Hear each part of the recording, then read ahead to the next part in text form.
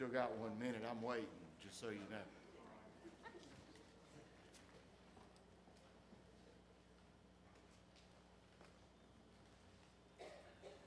I tell our prayer meeting group I don't ever like to start early, because then somebody can be right on time and feel like they're late. So we're going to give it just 1 more minute. But it's a busy morning, and we're excited to have the opportunity to be here.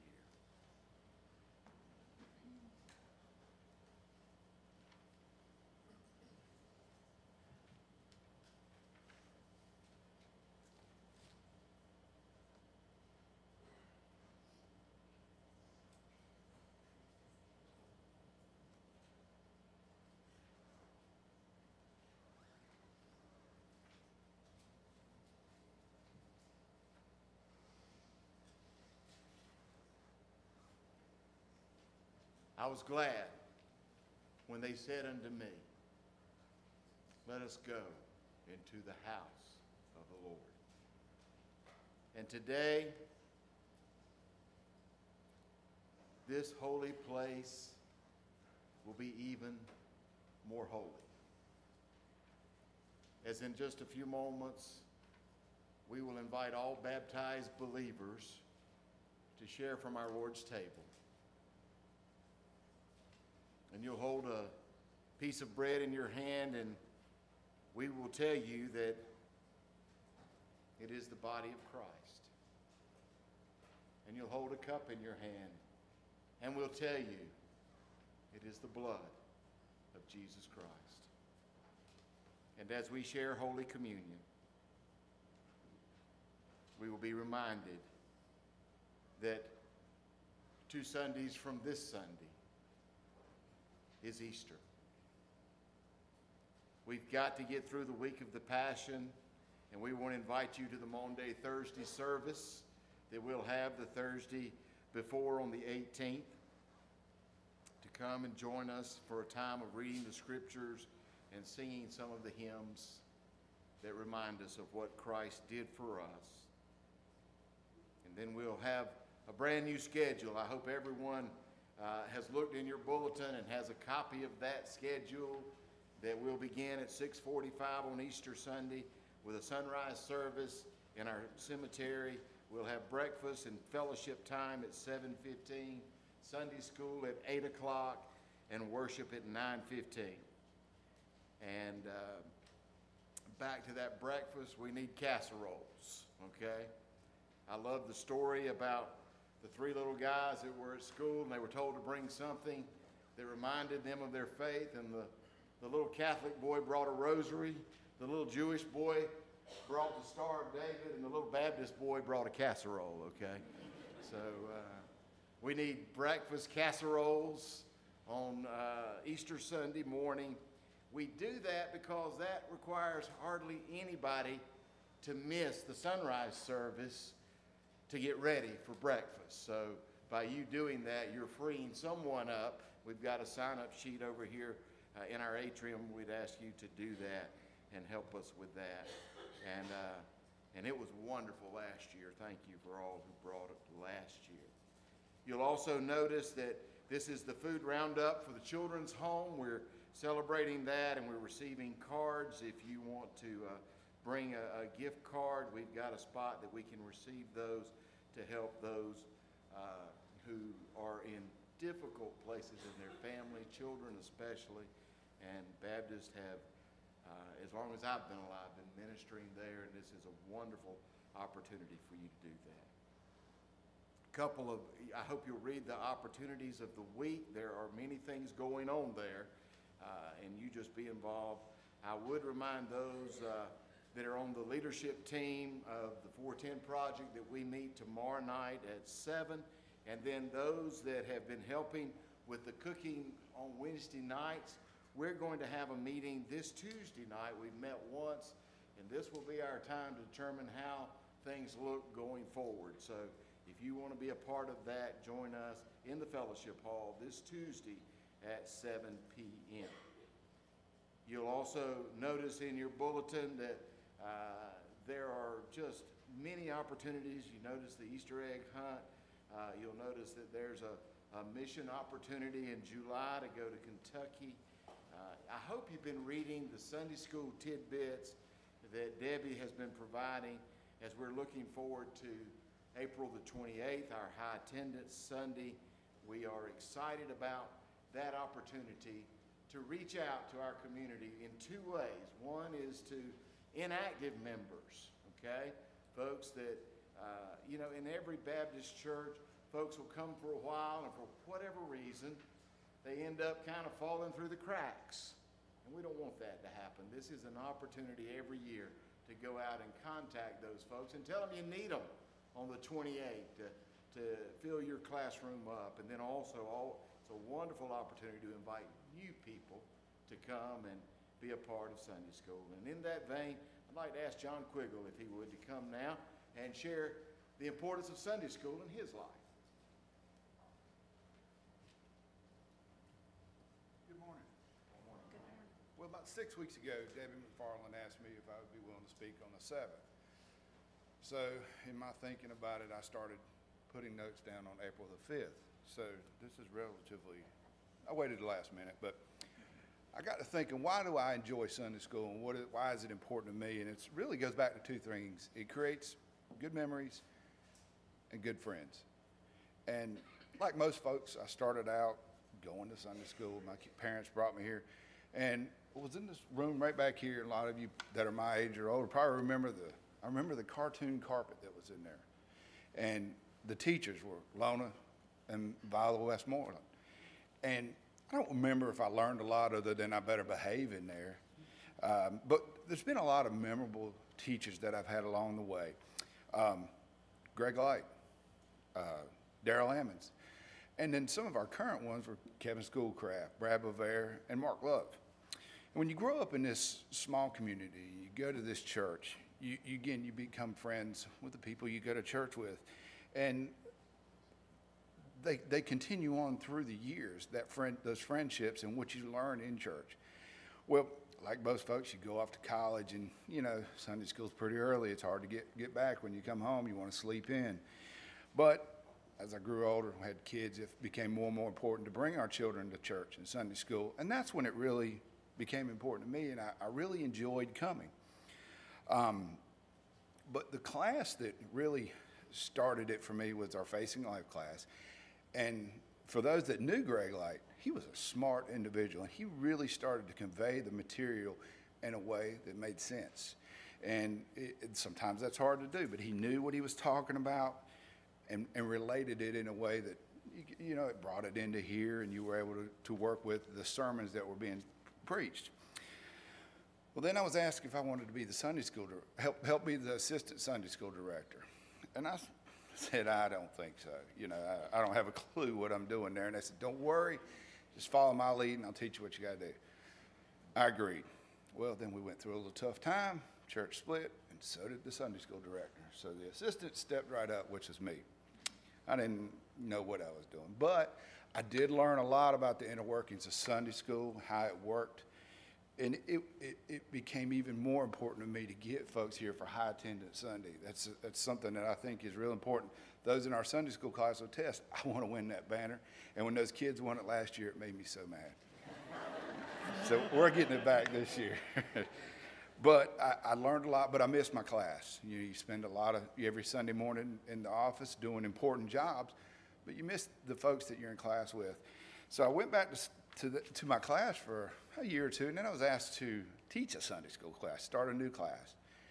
Well, I ruined that class because I'm not much of a teacher. I'm more of a listener, but it was fine. That class is doing well. I think Luann has continued on with that.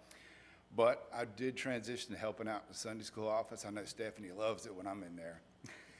But these are all important jobs, but really what I missed was being in my class and being in there, getting here at 9:45. And there's a few folks in our class that don't know what time. It starts at 9:45, Anna. Not 10. But I enjoy being in there. It's a lot of fun. We enjoy what we do together. We've all become a good close friendship. But Mark and Brad teach our lessons in a way that we learn stuff. And there's historical things that we learn that have happened, that supplement what Gary preached about. Maybe not on the same Sunday, but it does start to click over time. But as you tend to be closer with these people, you do things socially with them, but you're around people that you go to church with. And it really does make you closer to God and your walk with God. And the people that you spend time with are going to be there for you for a long time, like your church is. So I really wouldn't probably have that without Sunday school, and I think it's a great thing. It's something that I've really enjoyed, and I hope other folks take advantage of it. And I think it would be good for you to attend. Thank you. Thank you, John.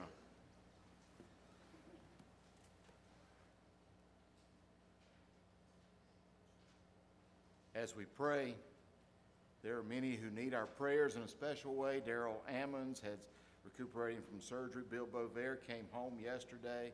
He too is recuperating from surgery. Joe Schaub is still at Moore Regional. We believe that he'll be coming home possibly today. They're trying to get some fluid out so he can breathe better, and we want to keep him lifted up. We've added Amy Godwin, who is home recuperating from an acute disease that hit her very hard, and we are hopeful that she is getting better every day. Harry Hagler is still undergoing some testing, and we want to keep him lifted up. Richard McFarland will be having some procedures for a hip. And I do want to thank you for your prayers for my daughter, Becky. We did get a good word yesterday that we don't think this is anything that she will not recover from on her pancreas, and that was wonderful news. We were excited to hear that. And she will be coming home probably today or tomorrow as well.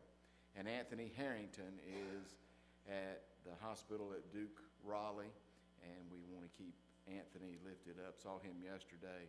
Anthony needs our prayers.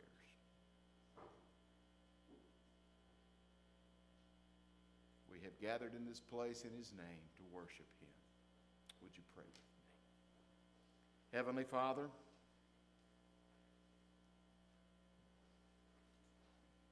would you help us for just a moment to stop it? To just stop it. To stop all the thoughts that distract us from encountering you in a life-changing way. To stop it from running that tape of whatever might be challenging us right now.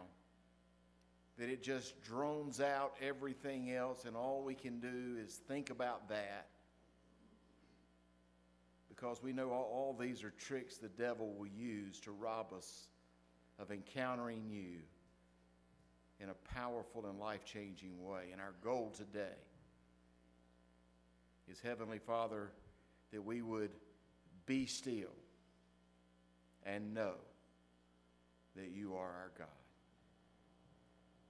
Would you take these next few moments and allow us to focus upon you, to focus upon your will for our life, to focus upon the areas of our life, whether it be the busyness or the distractions or the frustrations or the disabilities of living in bodies made of clay.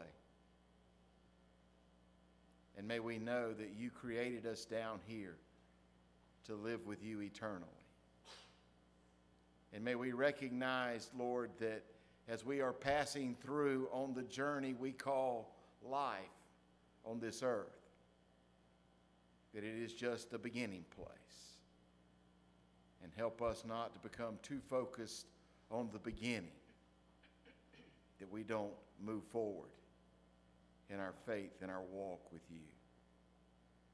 Heavenly Father, I pray that you would be with Taylor as she is bringing the message at her home church as they honor her father for 20 years of service. And pray that you would use her to speak boldly into the life of that congregation. And Lord, as we commit ourselves even now to hear your voice. We pray that you might indeed make the bread more significant as we hold it in our hands than it's ever been before, and the cup more powerful than it's ever been before, that we might recognize and realize your presence as we thank you that the cross was not too heavy, and that the pain of the cross was not too much, and that even death you were willing to die, that we might have life and have it abundantly and have it eternally. Wow. In your name we pray. Amen.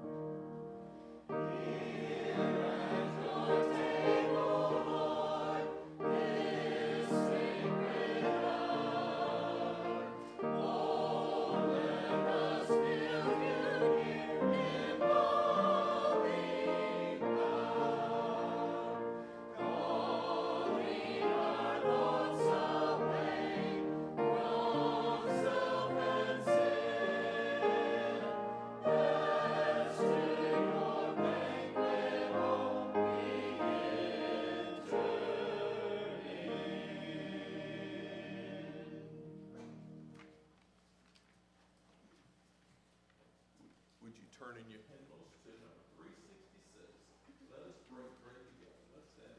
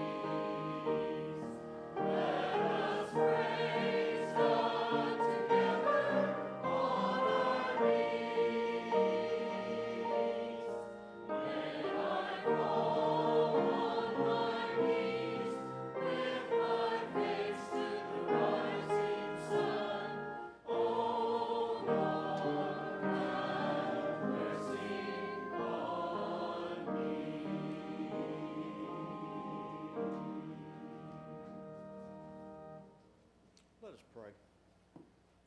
Most gracious Heavenly Father, thank you for being able to come here to hear your word today. Father, I ask that through Gary you will bring the words that you want us to hear. Remind us of the season as we sang here today about breaking bread. Father, let us remember the meaning of that. Father, we ask that you might be with those that are sick, that need your healing hand. We ask that you bless these tithes, these offerings to further your kingdom. In Jesus' name I pray. Amen.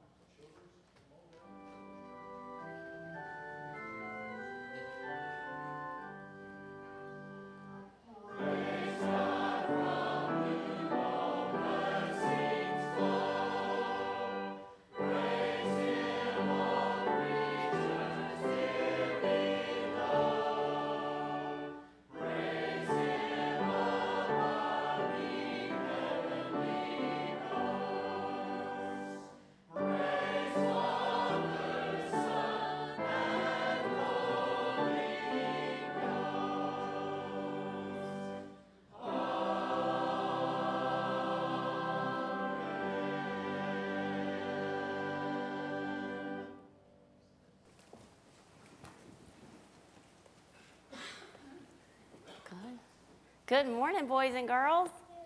I'm excited I get to see you guys again up here. I brought my suitcase today. I'm not going anywhere today, but when I have to go on a trip for work or if I have to go on a fun trip, I have to prepare and I have to pack. So if I'm going to the beach, I pack my flip-flops, some clothes, my bathing suit, my bag full of goodies, toothbrush, brush, some lotion. So I have to prepare. I have to look at the weather and see what the weather's going to be like wherever I go. And I have to pack my bag, right? Sometimes I do that way in advance of going somewhere. Sometimes I do it last minute.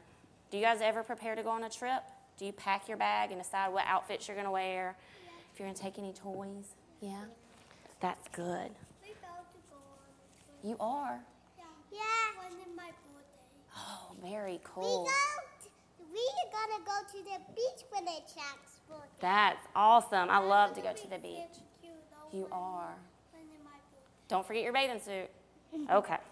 Today, Pastor Gary's going to talk about Jesus preparing to do something really hard. Over the next few weeks, we'll be talking about this journey leading up to that thing that he had to do that was so hard. And thinking about preparing for Easter, which is in a couple of weeks, I want to talk with you about some of the ways you can begin to prepare to celebrate this special day. First, you can be thankful to Jesus that he loves us. And then you can be excited to come to church and learn more all about that and listen to Mommy and Daddy when they try to get you ready to come to church.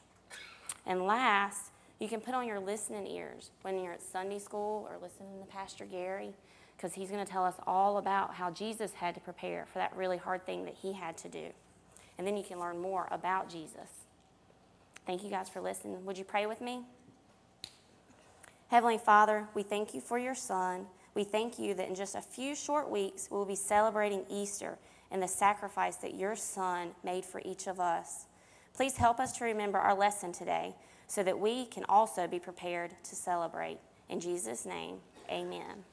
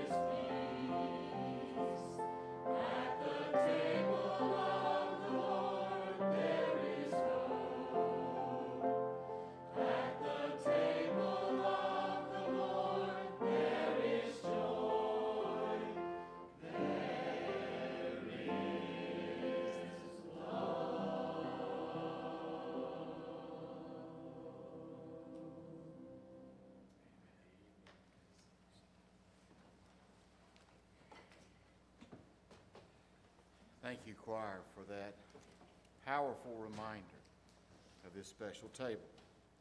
In Baptist life, we celebrate two ordinances. The ordinance of baptism. And Baptists believe that baptism is by immersion. The Greek word baptisto means to immerse. And so that is our mode of baptism. And we also share what we call a believer's baptism, that one's entry into the church is via baptism.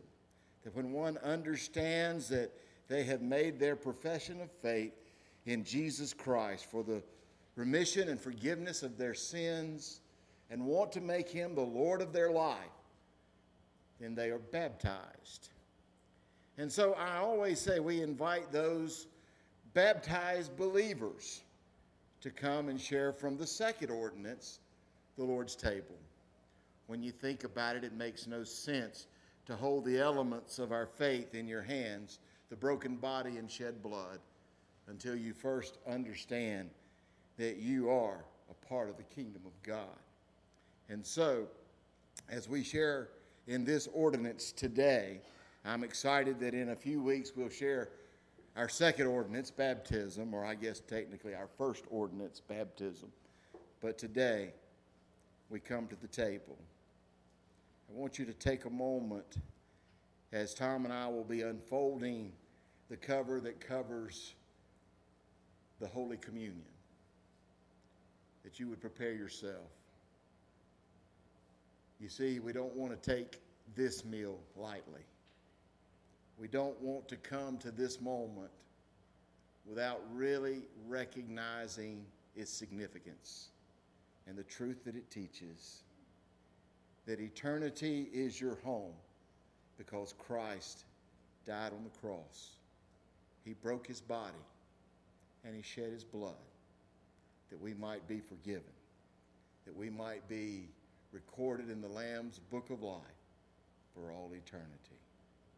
And so now, share with us. And one more thing.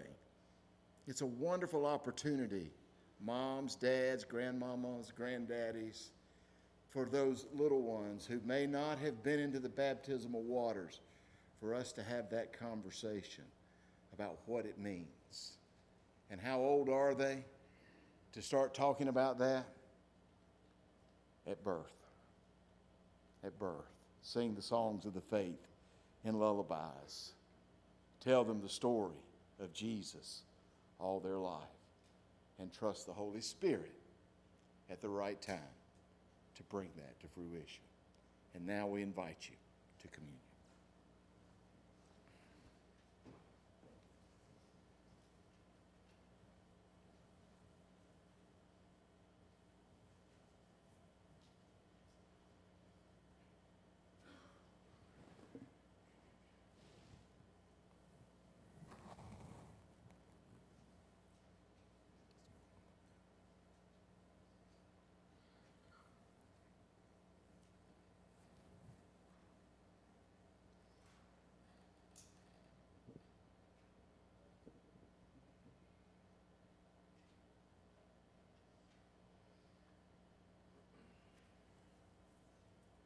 As we move through Easter, today we're going to talk about Jesus' journey to Jerusalem.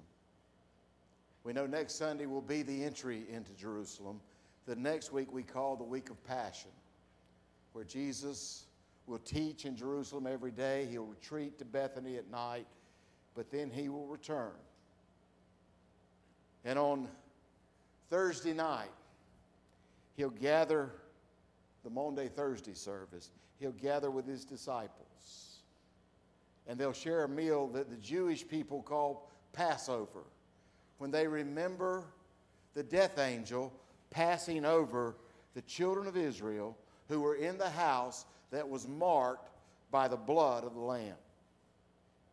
And Jesus will do the first communion, tying the passing of the death angel for those under the blood of the Lamb. When he takes a cup and he says, "This is my blood," place it on your doorpost, that when the death angel comes, you shall live forever.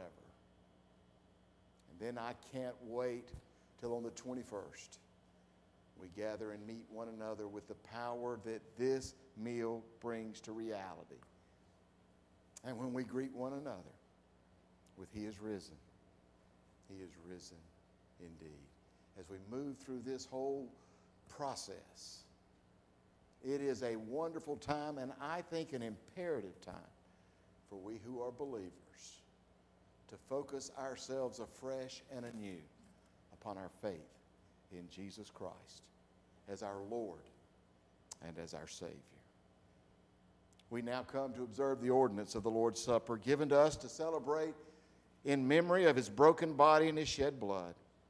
It said that on the night before He was betrayed, at the conclusion of the feast of the Passover, which He and His disciples were celebrating, He took bread and He blessed it and He broke it and He gave it to His disciples and He said, "This is my body. I give it up for you." Would you pray with me? Lord, as we hold this piece of bread in our hands, may we hold you dearly in our heart. In Jesus' name, amen.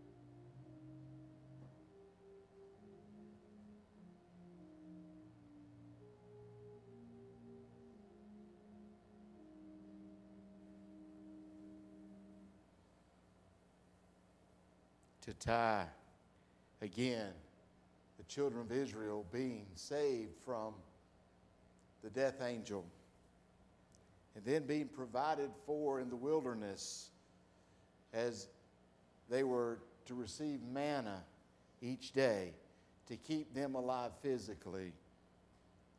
We find these words: "This is the bread which came down out of heaven, not as the fathers in the wilderness ate and then died. He that eateth this bread, this holy bread, shall live forever."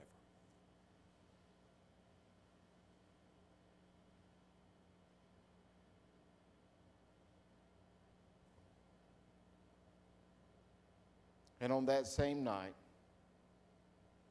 our Lord took a cup. Many believe it was probably the cup for the prophet Elijah, because during Passover, you would always set a place for that prophet. And you would fill that plate with the Seder meal, and you would fill the 4 cups with the wine as you celebrated. That maybe it was that prophetic cup that Jesus took. And he gave it to his disciples, saying these words: "This is my blood. I pour it out for you." Would you pray with me? Heavenly Father, in just a moment we will hold in our hands a cup of the fruit of the vine. We are mindful that you have been at work in your world since you created it, and you're at work in your world today.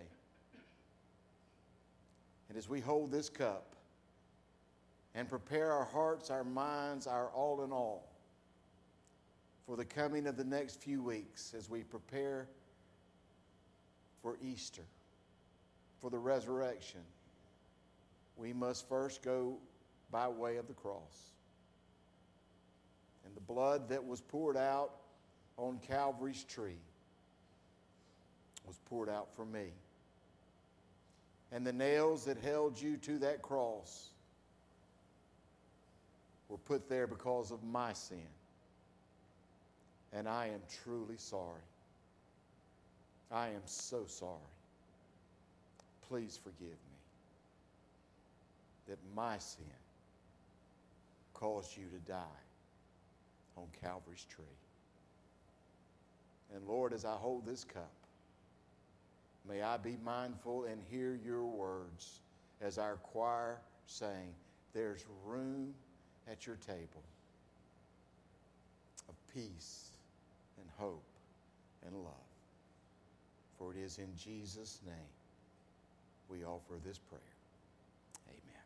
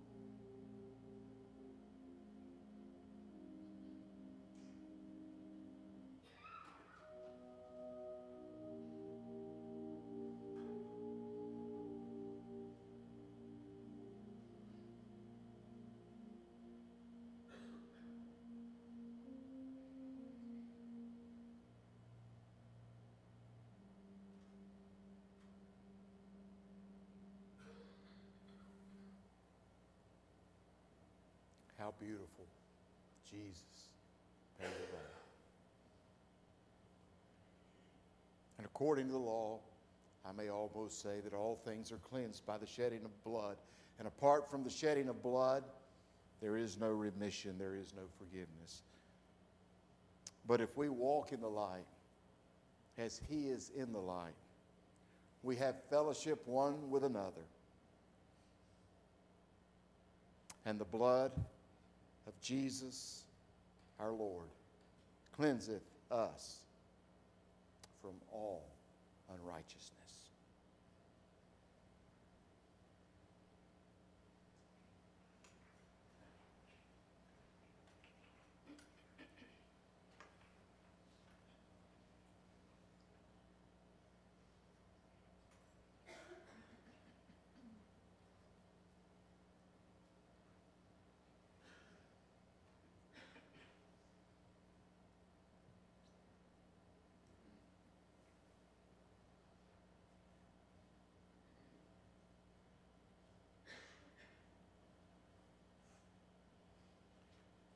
And it said on the night that our Lord was betrayed, they sang a hymn. Our worship will continue today. Have you ever noticed, if you have a red letter edition of the Bible, that the words of Jesus are written in red? Those words make it easy for us to see. But from now on, when you see those words, remember the message of the blood of Christ. For truly His love was written in red.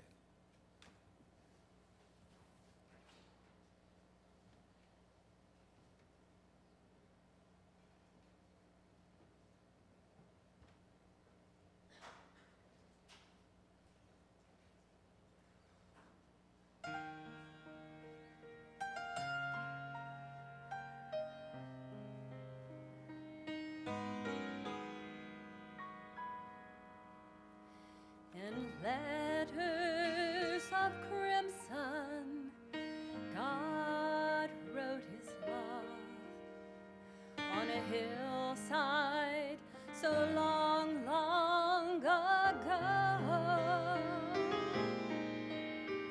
For you and for me, Jesus died, and love's greatest story was told.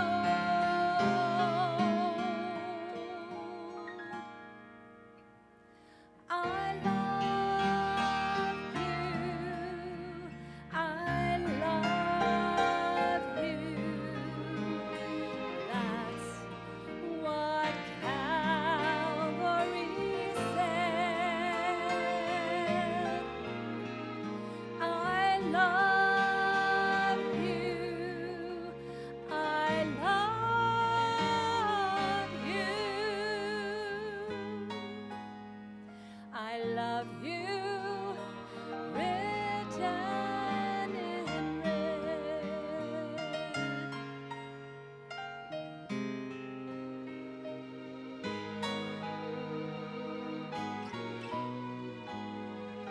Down through the ages, God wrote His love with the same hands that suffered and bled,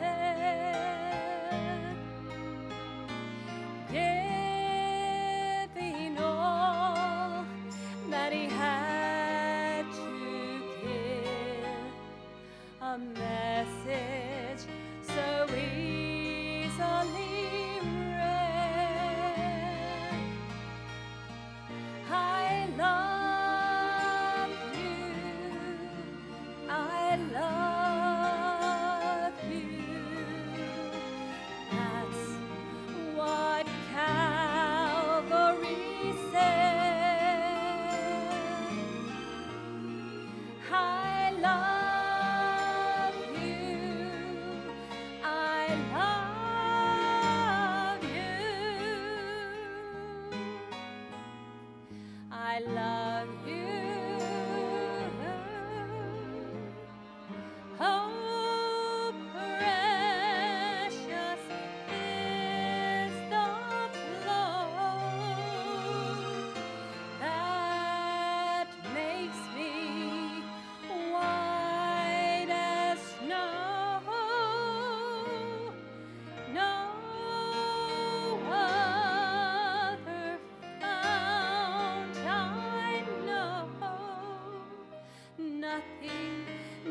nothing but the blood of Jesus. I love you. I love you. That's what Calvary said. I love you. I love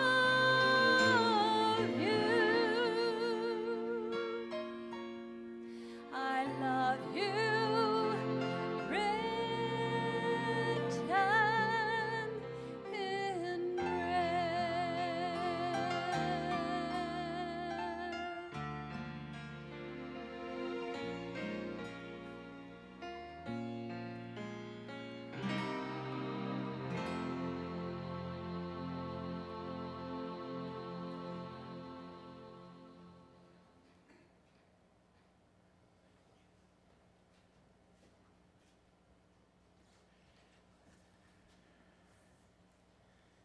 Open your Bibles with me to Luke's Gospel, the 9th chapter. Thank you, Kathy, for that beautiful song.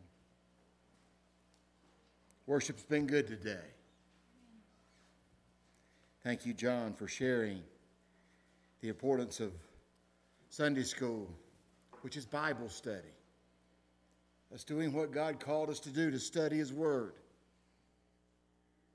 Thank you to the deacons who taking their role biblically as servants today to serve you this most precious meal.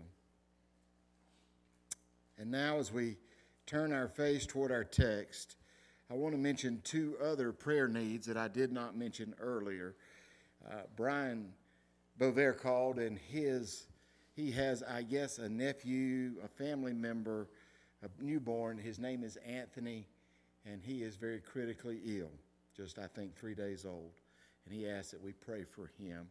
And I want you to remember Betty Lou in your thoughts and prayers. There's going to be some transitioning in her world, and we just need to be remembering her as well. If you're able, let me invite you to stand for this portion of the reading of the gospel. I wished I had an hour. If y'all give me an hour, I'll take it. I didn't hear one amen. Okay. That's okay. I understand. But this is one of the reasons I want to remind us we've got to study God's Word, not just read it. Because I want to promise you, if the Holy Spirit's here, as I believe and sense He is, He's going to point out the significance of two verses that you might well have just read over and never really saw the significance within them.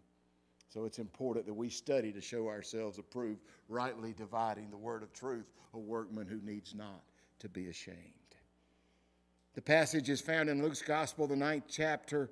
It's only in Luke's Gospel. It's a pivotal point in the midst of the Gospel. For the next 10 chapters, we're going to find the mission of Christ as He sees it in the midst of His ministry. And we read these words beginning in the 51st verse. When the days drew near, other translations, and I think maybe even better say, the days were fulfilled for Him to be taken up, He set His face to go to Jerusalem. He set His face to go to Jerusalem. And He sent messengers ahead of Him who went and entered a village of Samaritans to make preparation for Him to spend the night. But the people did not receive Him because His face was set to go to Jerusalem. And when His disciples, James and John, saw it, they said, Lord, do you want us to tell fire to come down from heaven and consume them? Aren't we glad the disciples weren't in charge? But He turned and rebuked them, and they went on to another village. Verse 56, and they went on to another village. The most significant verses are, and they went on to another village, and He set His face to go to Jerusalem. Would you pray with me? Heavenly Father, our time is limited, but we have worshiped well. May we end well as we hear Your voice through Your word. In Jesus' name, amen. Thank you. You may be seated. Yogi Berra. Everybody knows Yogi Berra, right? You know, he's a catcher. But he's not even noted anymore for being a catcher for the Yankees. He was noted for his yogiisms. How many of you ever heard of a yogiism? He says nobody goes to a restaurant anymore. They're way too crowded. Just think about that for a minute, if nobody's going. Well, y'all need to stay with me. I know. Put your watch down. We're going to be okay. If people don't want to come to the ballpark, nobody's going to stop them. Y'all aren't enjoying this nearly as much as I hoped you would. Someone asked Yogi what time it is. He says, "You mean now?" Yogi was asked, what is philosophy of life? And this is maybe his most famous quote. He says, when you come to a fork in the road, take it, okay? Take it. I love these two. He says, I don't want to make the wrong mistake. That's probably pretty true. And you can see a lot by watching. But the reason I gave you those quotes is because of this last one. And this one it's funny, but it also has some real theological meaning. If you don't know where you're going, you'll end up somewhere else. If you don't know where you're going, you'll end up somewhere else. What would you hope next Sunday when you gather back in this worship place or wherever the Lord might lead you to worship? What would you like to have said, Lord, this was the plan last Sunday, and this is how I carried it out. And I bring it to you in the invocation of worship to say, Lord, these are the talents that you entrusted to me, and I'm bringing them back to you with a return, with an investment on what you gave me. I want us to look very quickly at Jesus being focused on the task at hand. I believe many Christians, we're not focused.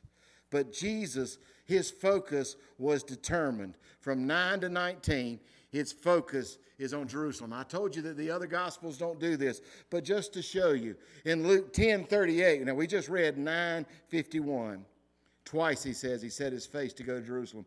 In 10:38, he says, and now they went on their way. Jesus entered the village, the next village. In 13:22, he says, and he went on his way through towns and villages, teaching as he was journeying toward Jerusalem. In Luke 13:33, he says, nevertheless, I must go on my way today and tomorrow and the day following, for it cannot be that a prophet should perish away from Jerusalem.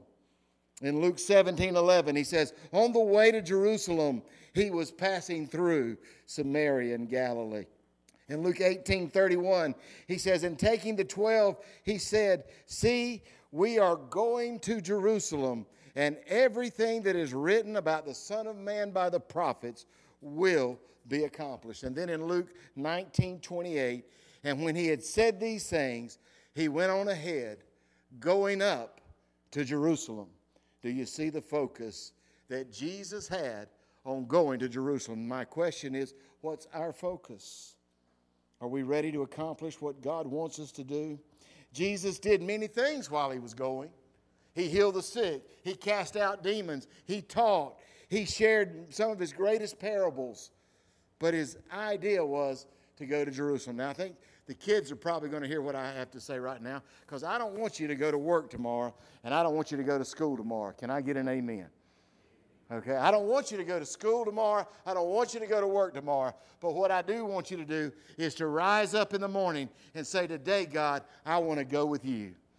And if that takes you to work, and I believe it will, and if that takes you to school, and I believe it will. But I don't want you to go with the idea that you are going to school or going to work or going about your life. I want you to set your face that you're going with Jesus as you go. Jesus not only was determined, he was also not deterred.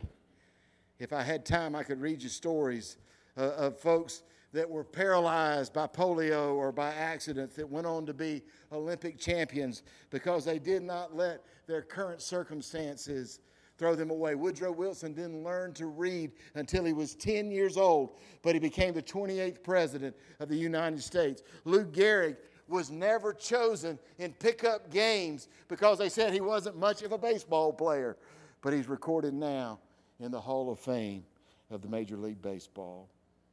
He wasn't deterred, even though the Samaritans didn't like Jews, especially Jews, when they asked, why were you coming? He sent the disciples ahead to get ready. You don't want to walk into a little village and say, we've got an entourage here of 13, 18, 25 people. You want to give them some heads up. They say, why are you coming? They say, we're on our way to Jerusalem. That's what the master said. They said, we don't like Jews going to Jerusalem through our town. That could have deterred him, couldn't it? But he wasn't deterred. The world traveling around us, if you say today, I want to live for Jesus, they're going to say, we don't like that. We don't want you to do that. We don't like folks around here doing that kind of stuff. Do it anyway. Don't be deterred. And finally this morning, I want you to recognize Jesus was not discouraged. He was not deterred. He was determined. And finally, he was not discouraged. Jesus could have been discouraged in two ways in this text. He could have been discouraged by the Samaritans who said, we don't want you. And he could have been discouraged by his disciples who obviously didn't get what he was about to do. What discourages you? You see, discouragement will change your focus, won't it? Well, that Sunday school lesson today, that sermon today, things went wrong at work, things went wrong at the house, and I'm just discouraged. And because I'm discouraged, I don't think I'll try too hard to serve the Lord anymore. That sounds strange when you hear it, doesn't it? But yet I've heard that very story from people. Haven't you heard that story? Why don't you come to church anymore? I got discouraged at church. I got discouraged when so-and-so said so-and-so. I got discouraged when I thought this was going to happen and this happened. I got discouraged. Why don't you go to church anymore? I get discouraged. I get up every morning and nobody in the family wants to go to church. It's just a big ordeal and I'm just discouraged. Why didn't you go to church today? I had a hard week. It was discouraging. Jesus could have been discouraged. Aren't you glad he wasn't? Aren't we glad Jesus didn't get discouraged? He knew how you and I are. He knew how Gary was. He knew that he met me when I was 12 and I gave my life to him. But he knew what a knucklehead I was going to be. Don't get discouraged. I love what it says when they said, you're not welcome, we don't want you. And the disciples, you can tell the disciples were discouraged. They wanted to bring down fire. But what did Jesus do? Listen to what Jesus did. He went to another village. What did he do? He kept on going. Why? Because he had set his face to go to Jerusalem. And he wasn't going to be discouraged. He wasn't going to be deterred. Why? Because he was determined. What would happen in our community if we were determined to serve our Lord this week? If we were determined, wherever life may take us, to go with him, to set our face to do what God would have us to do. Blessed be the name of the Lord. Would you pray with me? Heavenly Father, we are grateful for your presence and your power in our world. And Lord, sometimes it's discouraging. Sometimes the preacher discourages us for giving. Sometimes the church leadership discourages us. Forgive us. Sometimes, Lord, just life discourages us. And the devil's saying, man, the way you feel, I wouldn't do that. I wouldn't keep on doing that. I'd stop. I'd just quit. Get behind me, Satan. Get behind me, Satan. Oh, Lord, may that be our prayer as we set our face to go with you. Lord, may we never forget that our salvation was written in red. And the Holy Communion we've just partaken of, may we taste the juice and the bread all week. And may we walk in our faith as you guide and direct us. Decisions need to be made for you this day. You know what they are. May we set our face to be faithful to you. In the holy name of Christ we pray. Amen. Our hymn of decision is page 375, a parting hymn we sing. Oh, what a wonderful day of worship. What has God said? And now, how will we respond to what God has said as we stand together and say?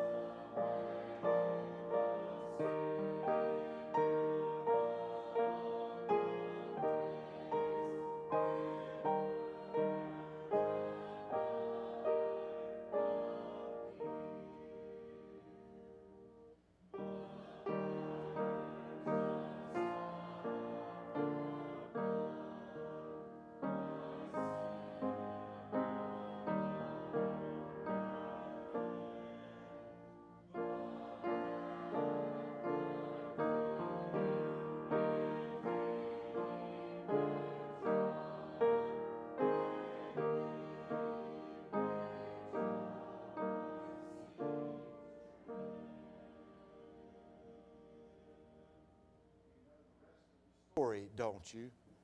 Our Lord departed from the upper room to the Garden of Gethsemane.